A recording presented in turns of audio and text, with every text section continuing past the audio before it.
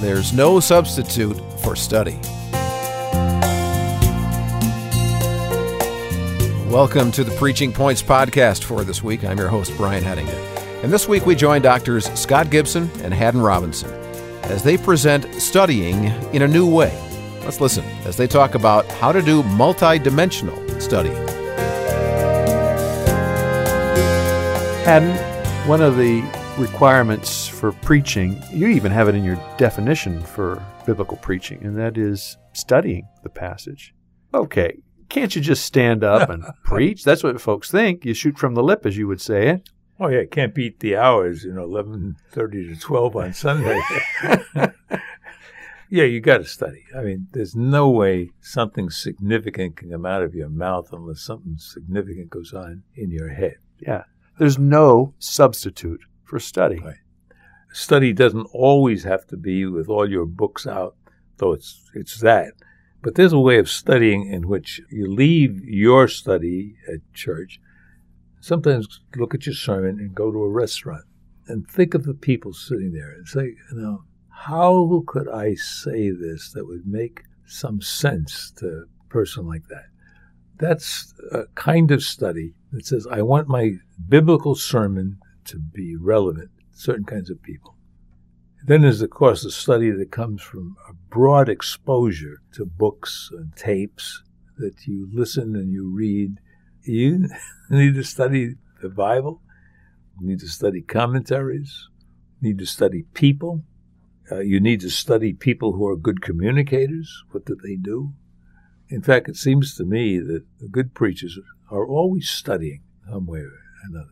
Yeah, the type of work that we do, whether it's reading the newspaper or reading a book, watching a film, all of these things feed in eventually into our preaching. That is, it's shaping our thinking, and it's helping us to see how we can build that bridge from the text to our listener in a way that we might not have thought of before, because the switch has been turned on, and we're keeping our brains active by integrating that which we are studying, whether it's exegesis or observing of people or reading Time magazine.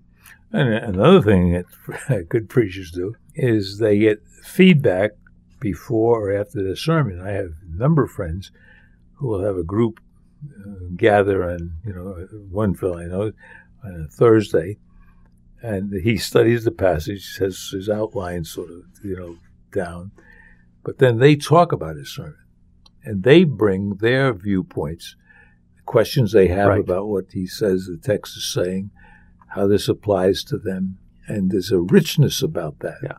We sort of think of preachers as always going it alone. Right. But there's a way in which other people in the congregation who are thoughtful can help you think clearly about what needs to be said about this text to this congregation. Yeah, so when we're saying that there's no substitute for study, we're not just thinking about the lonely preacher translating the text in his or her study, but we're thinking about this multi-layered, multi-dimensional approach to preparing a sermon. Yeah, you want as much input as you can get in order to preach well. And you get it from all sorts of sources.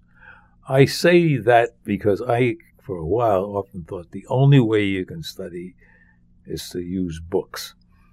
And I don't want to discount books. I really appreciate what they present. But there is something rich about taking what you've gotten from books, what you've put in your outline, and before you preach it to a congregation, exposing this to other people and hearing them and being willing to listen when they say, I don't understand that, right, or I don't believe that, or is that really true? Oh, so what? Yeah. And sometimes it irritates you because you haven't faced those questions. Yeah, and that is study. And so when we talk to preachers, we want them to think about this varied approach to this task of examination of study, recognizing that there's no substitute for study. And that was Doctors Scott Gibson and Haddon Robinson. Well, thank you for listening to the Preaching Points podcast from the Center for Preaching at Gordon Conwell Theological Seminary.